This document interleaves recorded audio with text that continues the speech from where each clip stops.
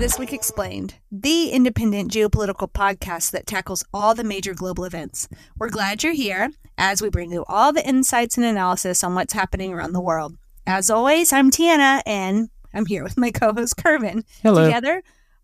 Together, we'll help you understand the complexities of our dynamic, ever-changing world. So let's get to what's on the agenda this week, Kervin. All right. We've got some Russia-Ukraine conversation that's still going on. But we are also going to talk about how Poland has said they're going to start focusing on themselves and not continue. Oh my gosh. Self-care moment. Self-care. Little mental health day. I love a little mental health day. Do it, Poland. We all need to do that more. We do. Yeah. That was evident after the weekend that we had. Let's get through what's on our agenda, then we can talk about ourselves. Come on. Okay. All right. But then we're going to get into what I think was the big geopolitical event of the week, and it was quite quick. And that is the conflict between Azerbaijan and Armenia that heated up before it was quickly water was thrown on it, and they came to a peace deal. But we'll get into the implications of that. And then we're going to get back to Africa because we want to talk more about the coups that have gone on in a few of the African nations, and 3 of those African nations may be looking to break away from the ECOWAS, the sort of economic establishment between Western African nations. And after that, we're going heavy on talk about China. We've learned over the past few weeks that so far this year, China has sent a record number of planes towards Taiwan. And then after they did that, President Xi came out and said, you know what, guys, U.S. and China need to achieve peaceful coexistence. He really said those words. Yeah, wow. He really said that. I'm personally excited to talk about the Azerbaijan-Armenian conflict because it's the kind of geopolitical event that we like to talk about, and that obviously, you know, conflict brews sometimes between countries, but it was resolved quickly. Yep. And there was a peace deal, and that's nice. They realized that, you know, maybe they should focus on their people and not just whatever their conflicts is. For the ones who work hard to ensure their crew can always go the extra mile, and the ones who get in early so everyone can go home on time, there's Grainger, offering professional-grade supplies backed by product experts so you can quickly and easily find what you need. Plus, you can count on access to a committed team ready to go the extra mile for you. Call, click Grainger.com, or just stop by. Grainger, for the ones who get it done. Ever. Then let's get started. What is the latest in Ukraine? Yeah, the situation in Ukraine obviously remains very complex. Ukraine's liberation of areas south of Bakhmut may have degraded the Russian defense in that region. That's a big deal. Because of that, Ukrainian forces continue their offensive actions near Bakhmut, but also in western Zaporizhzhia. I did see that the Ukrainian General Staff said that Ukrainian forces continued their offensive operations and that they did inflict significant losses on Russian manpower and equipment. As well, Ukrainian forces continue this slow-moving counteroffensive, and they're consolidating forces along these newly overtaken front lines. We keep talking about the counteroffensive and Russian attacks on various civilian locations within Ukraine. Also, Ukraine is taking the fight to Russia by not only attacking Crimea, but also parts of Russia to include the capital of Moscow. At some point, legitimate peace talks hopefully, they need to start. Yeah. So where do we stand on efforts to find a peaceful resolution to the war in Ukraine? Because, if China is offering to talk to us about a peace deal, I think, us just move forward peacefully. I think Russia and Ukraine could at least talk about it. And you used a key word there because you said legitimate peace talks, because both countries are talking separately about what a peace deal should look like. Yeah, what they obviously have 2 very different ideas of what a peace deal should look like. Exactly. Now, right now, it's still very tense. We've talked about this before. One side needs to feel like they're winning in order to come to the table. and the other side needs to feel like there's no chance that they're going to win. And right. That's what's so tough. Recently, though, Ukrainian President Volodymyr Zelensky made his first in-person appearance at the UN Security Council meeting. This is his first appearance since Moscow's invasion of his country, Ukraine. Now, the Russian ambassador objected to him taking the floor, so you see it's still very tense there. That added to the tension. Now, some nations are urging all parties to come to the table and discuss peace because it does affect everyone around the globe. Supply chains, economics, those kind of things. Turkey, that's one of those countries that is speaking out. They want a speedy peace deal so they can, get back to basically helping their people out in their economy and stuff like that. Also, interestingly, former U.S. President Donald Trump, who is currently the front runner as the Republican candidate for president, claims that he has a roadmap for peace in this conflict. He would say that. But has he presented this roadmap, or is he just, talking like he usually does? Well, as you said, as he usually does. It's There's just no talk. outline or anything? Oh, No. Okay. Just talk, right? Not that I have seen. If he does have a peace plan, if he does have a roadmap, he has it. He knows of it. I don't. I haven't seen it yet. Right. And neither has Volodymyr Zelensky, because he asked that Trump actually release his plan because he wants to see it. If he has a legitimate roadmap for peace, he wants to see the plan. But he did caution that anything that allows Russia to keep the land it has taken from Ukraine during that special military operation is a non-starter. Yeah, obviously. I think that it's a good idea for Trump to release his plan. It would help his president. It would help his. Yep. Or, it would help to highlight his foreign policy. Because say what you want. Still running for president. But yeah, and say what you want. He was president of the United States. He does understand foreign policy. Right. Does he understand it correctly? That's debatable. I don't really have an answer for that, but yeah, he does have that experience.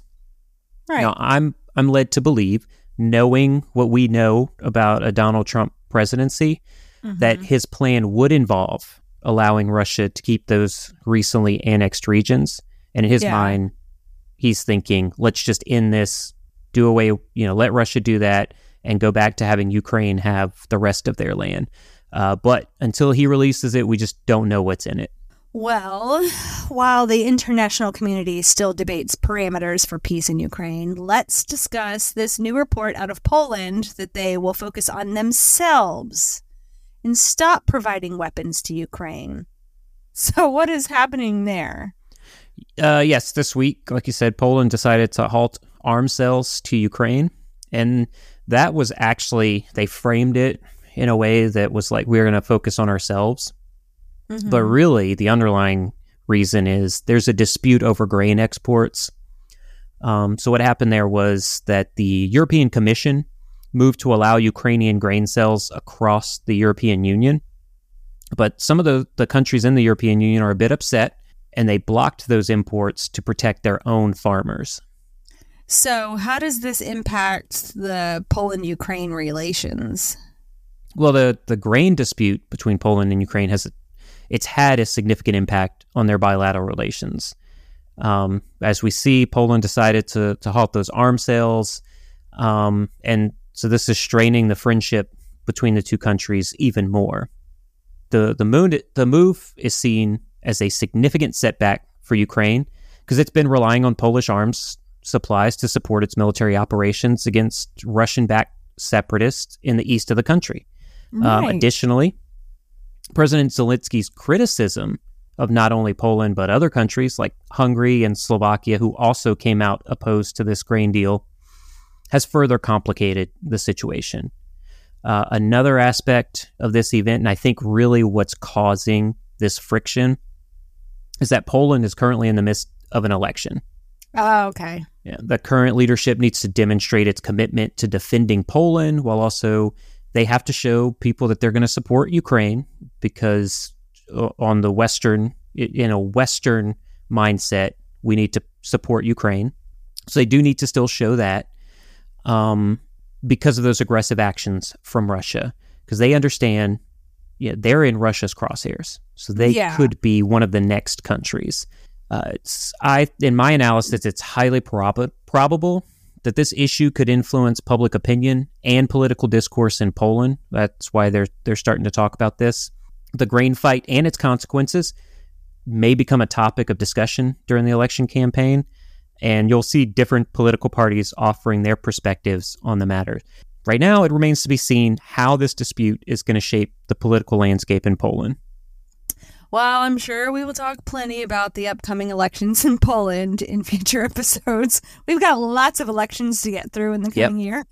So let's get into what became the major geopolitical event of the week, and that is Azerbaijan's counterterrorism offensive against Armenia. This has been brewing for quite a while and even made your list of the top 5 potential conflicts to watch out for in 2023. So what can you tell us about the situation and where do we stand right now? Yeah, let's dive right into it. So earlier this week, Azerbaijan's military launched what it called, they want to quote them on this, localized anti-terrorist measures in Nagorno-Karabakh. And that was after landmines killed both soldiers and civilians. Now, Azerbaijan accused Armenian separatists of the deaths of those soldiers and civilians, but Armenia denied that they had any involvement in it. So this mission's goal was to disarm Armenian forces and protect ethnic Azeris, while Armenia has said they don't have any troops in the region, so there's no reason to do this. It was a very significant development. It caught a lot of people by surprise, but very quickly there was a peace deal struck. Now, under the agreement, separatist forces are going to have to disband and disarm, paving the way for talks on the future of the region and the ethnic Armenians that are living there. Now, Azerbaijan says it's going to take full control of the Nagorno-Karabakh region. That might be something that holds up future peace in that region, because they're looking to integrate around 120,000 ethnic Armenians into its society. Oh, wow. That's quite a transition. Yeah. How did Armenia respond to these events? Well, very interestingly, Armenia did not intervene militarily at all during this. Well, they're saying, they're like, we didn't have any troops there, and we're not going to intervene militarily because we don't have any troops there. Yeah, and they're accusing Azerbaijan of attempting to ethnically cleanse the region. And that's something that Azerbaijan right now denies doing. Well, the situation definitely appears to be quite complex compared to that little blurb in the beginning whenever you were telling me. How does this development impact the current geopolitical landscape? I mean, like you said, it's very complex. So it has several implications for the region, but it also has some implications on a global level. First, it marks a significant shift in power dynamics as Azerbaijan gains control over that Nagorno-Karabakh region. It also raises questions about the future of ethnic Armenians that are living in the region. They're going to want to continue to live in their house. Of course. But then do they have to integrate into Azerbaijani society? And kind of abandon their own culture? Yeah. Okay. They're very worried about that because they definitely shouldn't have to do that. Yeah. And it's two types of people with right.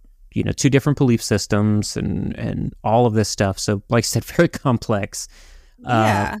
But the conflict has also drawn attention from the international community due to its potential impact on regional stability. Okay.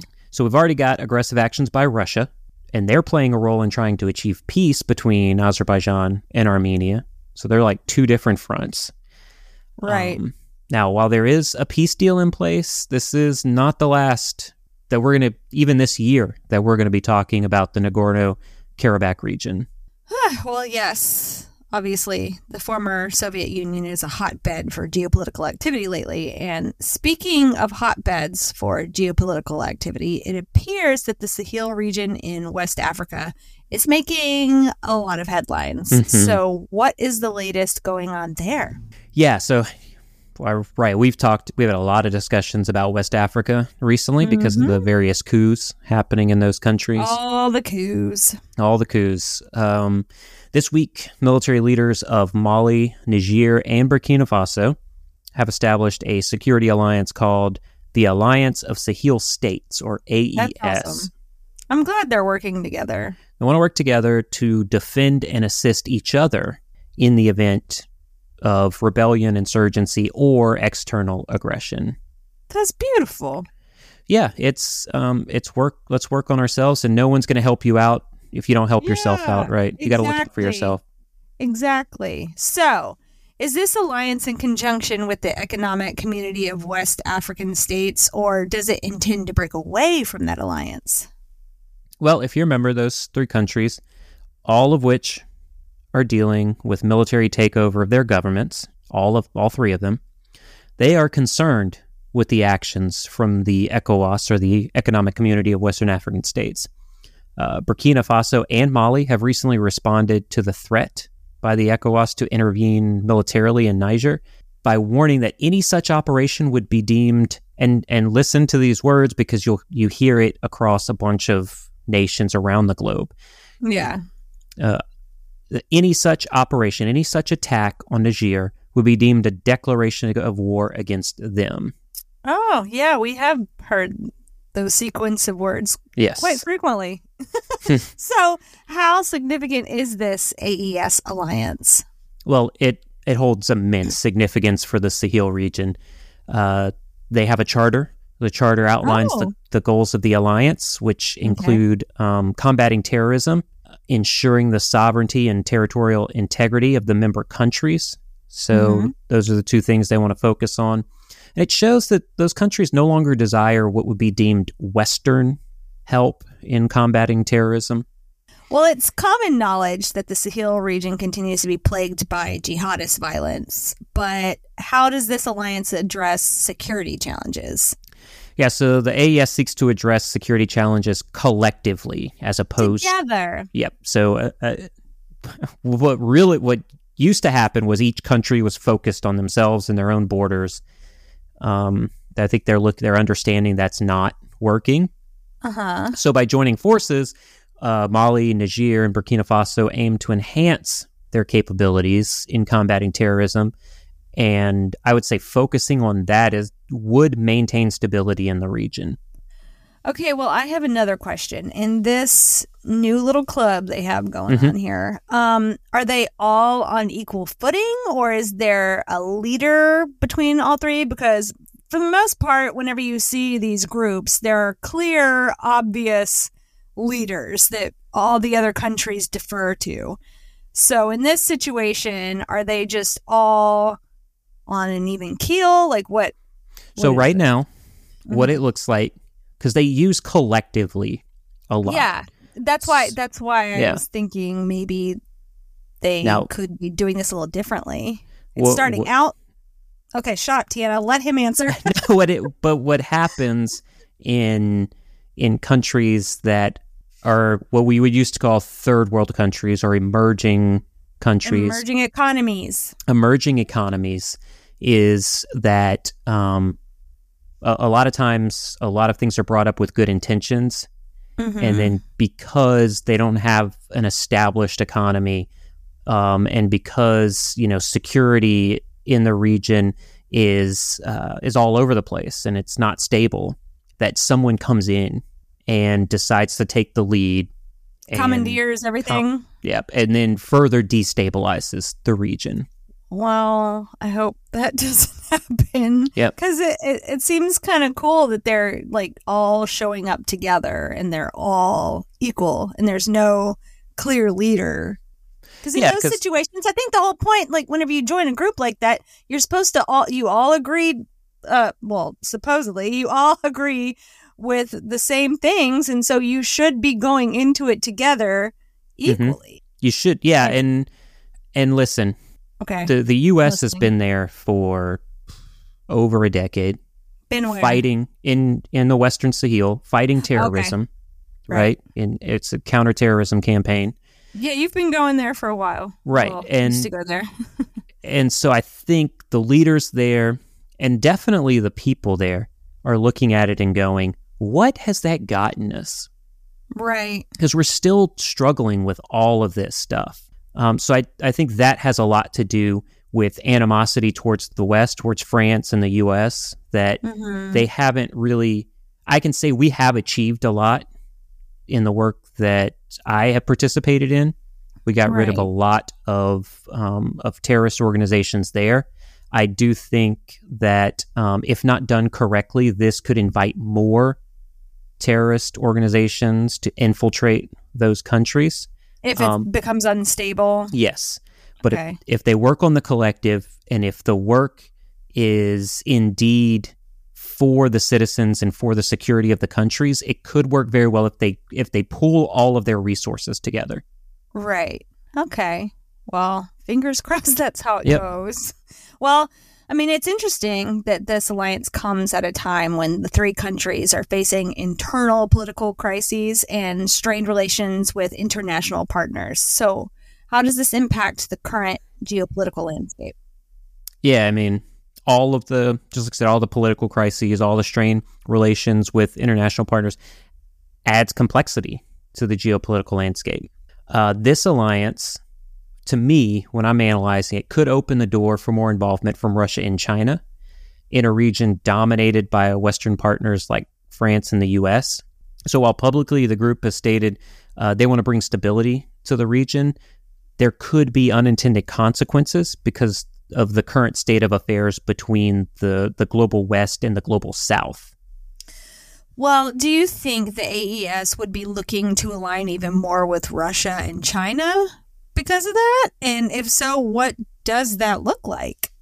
Yeah, there's no doubt in my mind that if things stay the way that they are, and those juntas remain in power, they will be increasing their relationship with Russia and China. That's what they want to do. If you remember, we saw before the coups, Russia had a presence within the militaries in those African nations. So what does that mean for the geopolitical future of the Western Sahel? It means right now the West is out. Okay. We're ushering in a new era where China and Russia establish military bases. Right now, the U.S. has moved their military operations from the capital, Niamey, to that place. I did. And they're moving to the air base that I was totally against in Agadez. So where's that one? It's a little further east. Okay. Of Niamey. I don't remember the name. It's in the middle of nowhere. Oh, well, is that why you were against it? A lot of that is because I like some creature comforts that Niamey had. Quite a few restaurants that I got to know the owners, and it was just good to be involved with the people within Niamey. This would have taken us away, put us on a military base, a U.S. base, away from the people. Yeah. Only focused on the counterterrorism mission. Right. I like to be involved with more humanitarian kind of stuff. So the U.S. has resumed their ISR mission since the coup happened in Niger. And they're doing it out of that base in Agadez. Okay. If the U.S. was asked to leave completely, that would be a probable start for building what I would call it a Sino-Russian, like a Russia-Chinese military base. Okay. And they would try to utilize any supplies left behind by the U.S. military. Well, since you brought up China's increased involvement in Africa, let's focus on the recent surge in China's military activity near Taiwan. Taiwan's defense ministry reported that China has sent a record number of military aircraft towards Taiwan this year. So what does that mean? What's going on there? Yeah, so that increase near Taiwan is certainly a matter of concern for regional stability. In 2021, the People's Liberation Army sent 972 flights towards Taiwan. As of September of this year, 2023, 1,268 military flights have been sent, and we still have a few months to go. Right. Now, Taiwan has tracked 103 Chinese military aircraft entering its air defense identification zone, with 40 crossing the median line in the Taiwan Strait. Now, these actions have raised tensions and then prompted Taiwan to call China's actions, quote, continuing military harassment, end of quote. And they're warning against these increasingly aggressive actions from China, which are causing tensions. Well, we know that China is becoming increasingly more aggressive towards Taiwan, but why has China been increasing its military presence near Taiwan? Yeah, that increased military presence serves multiple purposes. We changed our map. Now we're changed our map. We'll put our military there. Yeah, we're do good. What we want. You know, there was a time way back when where you just planted a flag and the land was yours. Yeah. We don't live in that time anymore, G. Sorry. No, you can't just plant a flag anymore. So you have to do. The people also need to agree, kinda. Yeah, right? That's what we're having. Smoother. Obviously, they don't have to agree because the people of Ukraine do not agree with what's going on in their country right now. But well, if you hold a gun to their head, the ideal conditions would be like, yeah, sure, we'd love to. Right. So that's great to bring up because by increasing military activity, China aims to wear away Taiwan's military equipment and personnel as they assert dominance. Wear away? What does that mean? Wear away their military equipment? They're not using the equipment against China. They are using some of it. So they are? They are using some equipment. Well, they should know that this is this is them not bluffing, but just trying to force their hand, and they're not trying to do anything. They want Taiwan to pull the trigger first so that they can. Yeah. And it's a double-edged sword because it's like, the boy who cried wolf. You do it enough times, and then the town becomes lax, and the wolf finally comes. Oh, that way you don't know when they're actually serious, when they're actually going to. Okay, so that's why they are using some of their military equipment because they aren't sure whether or not this is it. This is when China is going to invade us. Yep. And you'll see that a lot in like the use of drones and right. So we're not talking about like missiles and ammunition being fired, but you're putting wear and tear on military equipment that normally would just be used for exercises. Okay. Now we've discussed on multiple occasions that President Xi from China, his one plan is to reunify Taiwan with China, either peacefully or through force. So these aggressive actions don't necessarily mean that they're going to do it by force, because it could just be a measure to pressure Taiwan to cave and then peacefully reunify. So if I've been reading the Sun Tzu's Art of War. Art of War, yeah. You okay? Sorry, I had a Mitch McConnell moment there for a second. Mitch McConnell moment. And that's the first thing that is taught in the Art of War is to you want to win without ever going to war. Oh wow. Okay. And so that is doctrine in China. And that's what they're trying to do right now. They would love to do it peacefully. Mm-hmm. They know that's not going to happen. And some analysts leave them alone. Well, some analysts believe that China's recent surge in flights is aimed at pressuring Taiwan to even develop weaker ties with the U.S. Because if the U.S. says we're not going to help, we're not going to do anything, that sets up for an uncontested takeover of the island of Taiwan. Well, I mean, you've mentioned previously that a war with China is not inevitable right now, but we are getting pretty close to that situation. For the listeners, can you kind of explain what the precursor to an invasion would look like, or what the people should be keeping an eye on as a precursor? Yeah, so invasion. It's going to sound a lot like what we saw with Russia leading up to the invasion of Ukraine. So if you stationing military on the border. There you go. So it's going to be tens of thousands, even hundreds of thousands of troops along the border. So more than Russia. Well, they have a lot more than Russia. They just have a lot more people. Yeah. This troop movement would likely be picked up by government intelligence officials. It's also, just like with Russia, Ukraine, going to be picked up by open source analysts. And so you'd start seeing that, and then that's going to trigger countermeasures from the U.S.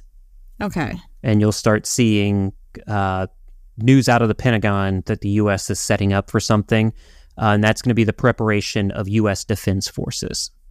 Okay. And what happens if China decides to go for it? Just quit talking about it. Just do it.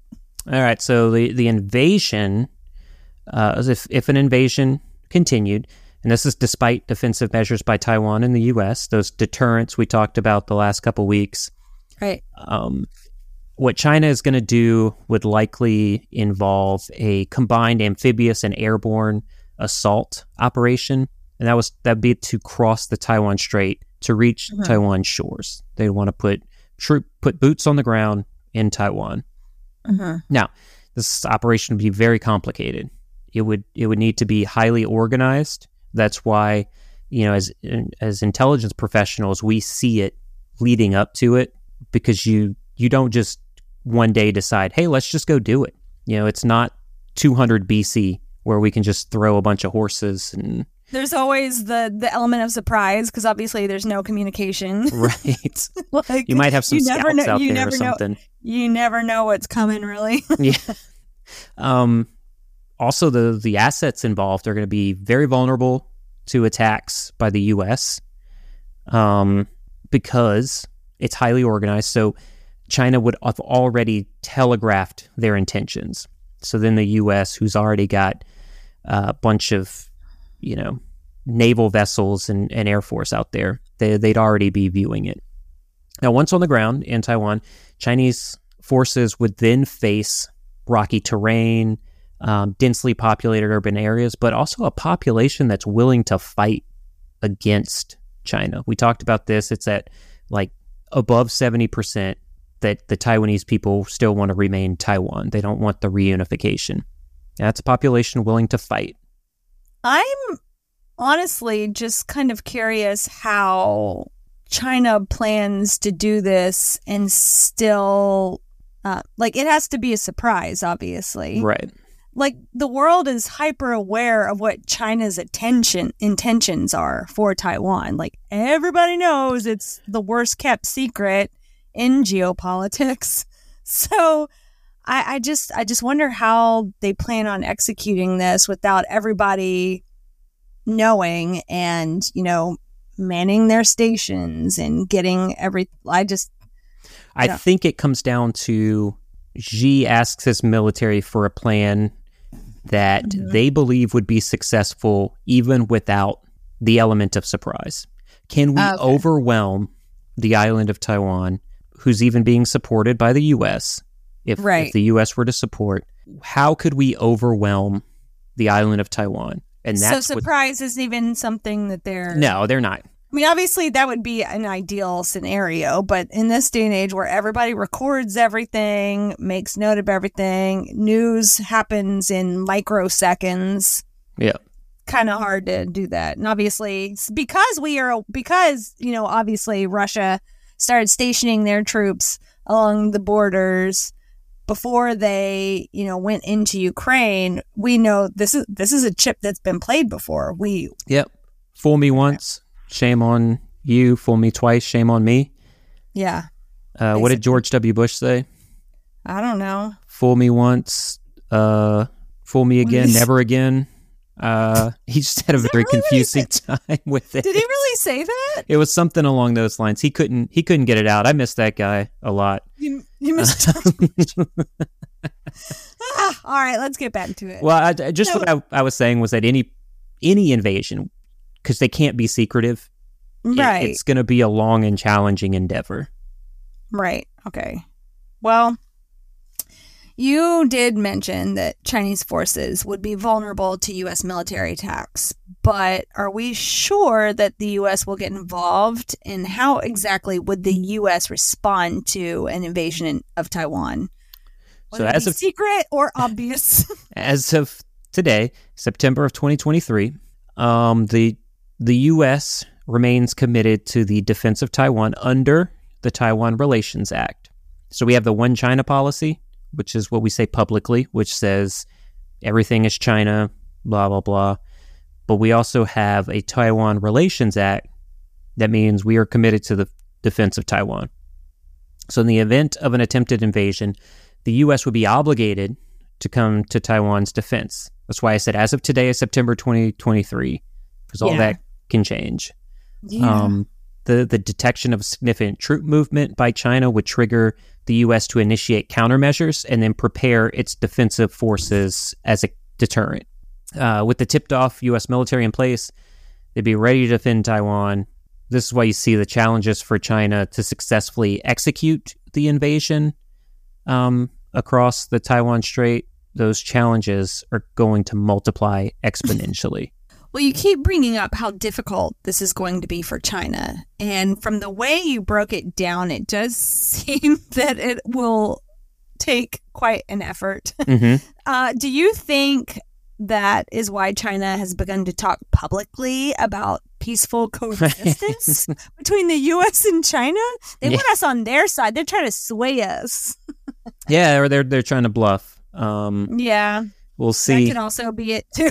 But I mean, it could be an indicator because China's population is aging. Its economy is not in a good place. Every country relates to that right now. And it's fractured some of Xi's absolute control over the government. If he cannot improve the economy and the people's livelihood, they're going to revolt. That's how revolutions are started. Right.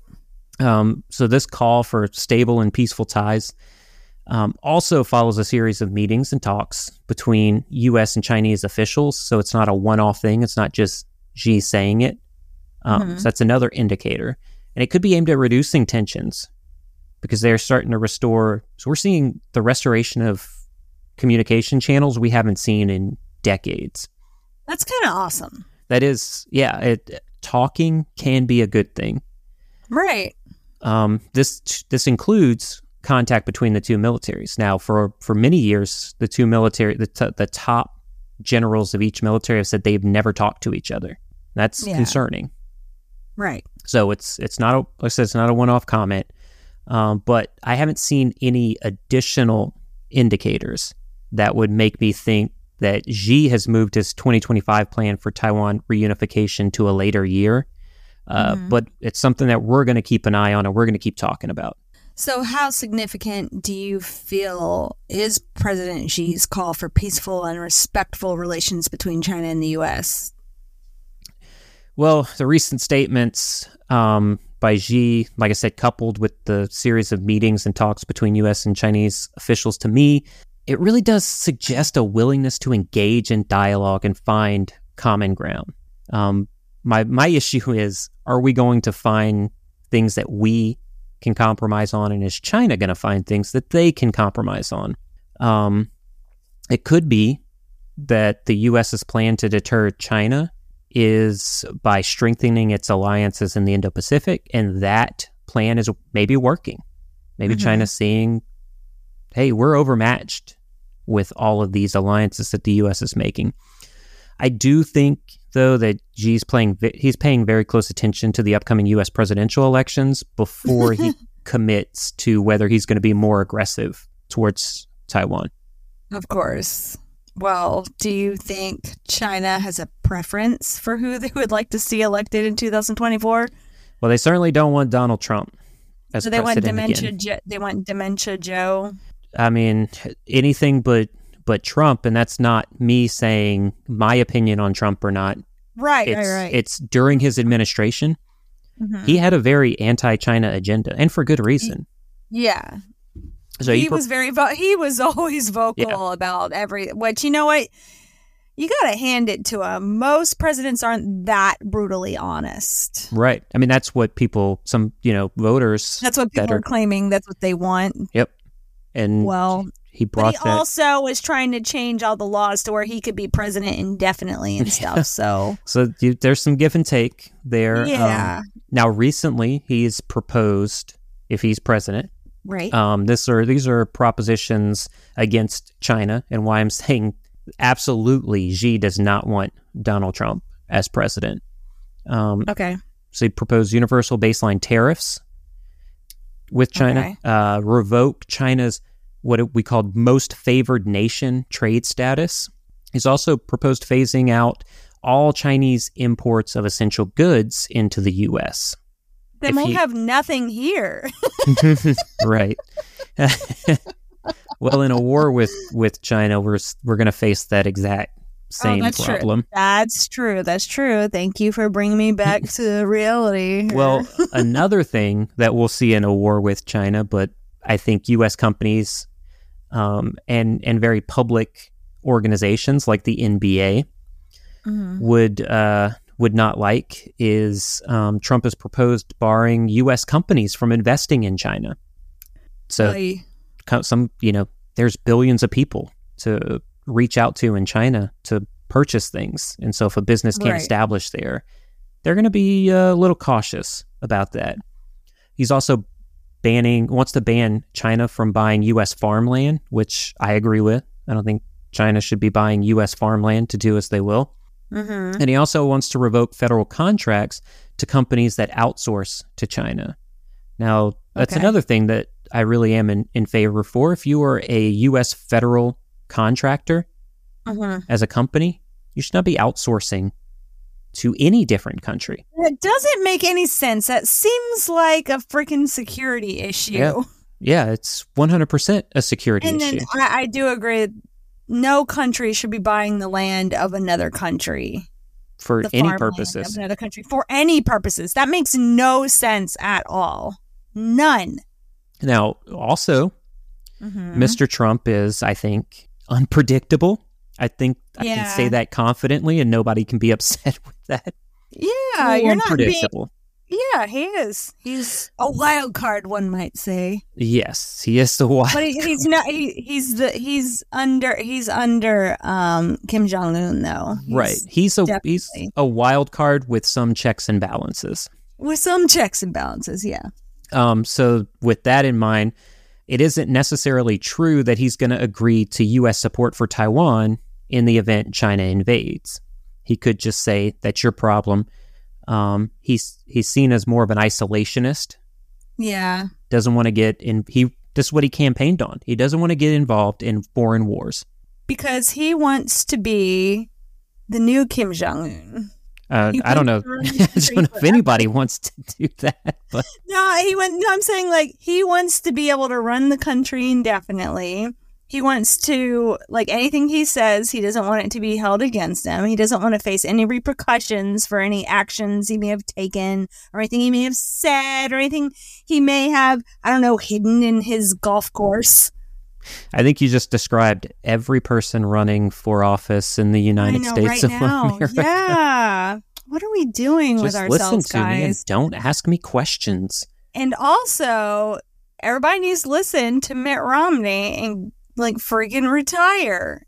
Just and let the youngins, but yeah. But not too young. But not too young. 39-year-olds. That's an interesting choice of age that you chose there. Yeah. It'll be 40 in December. I'll change it to 40. Shut your mouth hole. But getting back to Trump. Now, Trump gets a lot of flack for involvement with Russia, right? He's seen as a pro-Russia candidate. Right.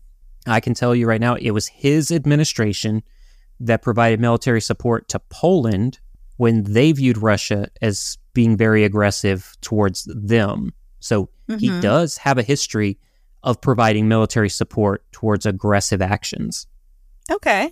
So then they would want another 4 years of Sleepy Joe Biden? I mean, I don't think they want that now. They probably did in 2020. Okay. But President Biden has been more outspoken now against China and their aggressive actions. He sent high-level officials to engage with Taiwan. China has not liked that. We've discussed that multiple times. The spy plane. So police stations in New York City. Police stations. So China's become more aggressive towards the U.S. I think those aggressive actions, even recently, have changed the Biden administration's feelings towards the CCP. Now, I don't necessarily think there's a candidate that China wants over one other candidate, but I could see a situation that China's keeping an eye on, and that's whether or not there's going to be a peaceful transfer of power in the U.S. Something like what happened in 2020 would be a win for China. Well, can you expand a bit on that? What is China hoping for? Well, I think they'd love another January 6th type event. Yikes. Yeah, that would not be good for the U.S. It would put the focus in the U.S. more on domestic issues. I'd say the wrong domestic issues, because it's just about fighting between two political parties. Mm-hmm. So then at that point, an invasion of Taiwan may go under the radar. Now, I reiterated on several occasions, we've talked about this all the time. Next year's going to be crazy. Mm-hmm. You've got multiple major global powers holding elections that could very well change the entire geopolitical landscape. And it's very difficult to predict what people are going to do. It's very difficult to predict what the future's going to look like once we get to 2025. Right. So that's why it's important that we're talking about this stuff and being informed on what's actually happening and what could happen in the future with these topics. And that way you can plan on an individual level for multiple contingencies. Well, thank you, Kervin. Is that all for this week? It is not. We have something else we want to talk about. Right. Let's get to it. So October is our 2-year anniversary. As a podcast. As a podcast couple.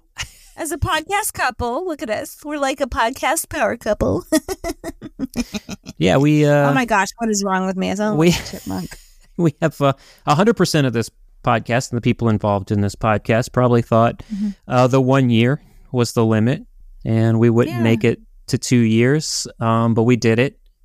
And I really thought I would just be like, no, I'm not doing it. I'm not doing it anymore, and it's actually honestly a testament to the friendships we've made through the podcast and the engagement that we've had with multiple people. Right. So what we're getting to is we are going to have a special episode like we had last year because we are not creative and can't go beyond what we know. So what we're saying is if you have any sort of geopolitical questions that you want to ask, you can send them in. We're going to be posting on Instagram and asking for questions, and eventually we will get to answering all of them for all of you guys. And it can be personal questions. It doesn't have to pertain to geopolitics. You can ask something silly if you want. I don't have a question right off the top of my head, but you do because you have time to think about it. Yeah. And yeah, it could be personal. If it's too personal, you won't have your question read, but if we're really close and you had a personal question, I may respond to it personally, one-on-one, together. But we would really love all of your questions. We would, now that we have, because obviously last year, whenever we had our 1 year anniversary episode, there were far fewer listeners that we could pull questions from. They did an excellent job of filling up that hour of time, by the way. But we have more people now, and we'd like to hear from you, or you can tell us a story about yourself, too. We like to hear about you guys, so just reach out. We're here. Or if you have a personal story of how the podcast helped you do something on a geopolitical level, prepare for something. I'm not asking for smoke to be blown up anybody's butts. I'm just saying you can just ask a question or whatever. I don't know. If we come up with something more creative, we probably won't. Or if you have any ideas, if there's something you would like to see for our anniversary episode, I don't know why I didn't think about that. Let us know. We'll try to.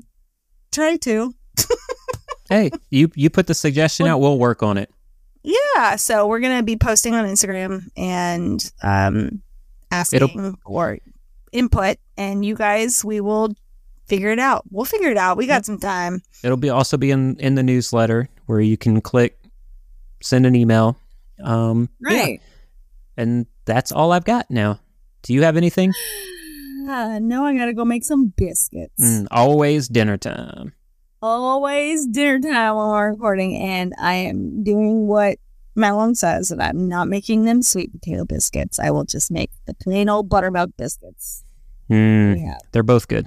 I know. Anyways, thank you so much for listening to this podcast and sticking with us for 2 years. That's quite a feat. Yep. We hope that you found it both informative and engaging. If you have any feedback or suggestions for future episodes, please let us know. And if you would like in-depth coverage of these stories and more, follow us on Instagram at Oakwyn Analytics. Tiana, thank you so much. And until next week, stay safe out there.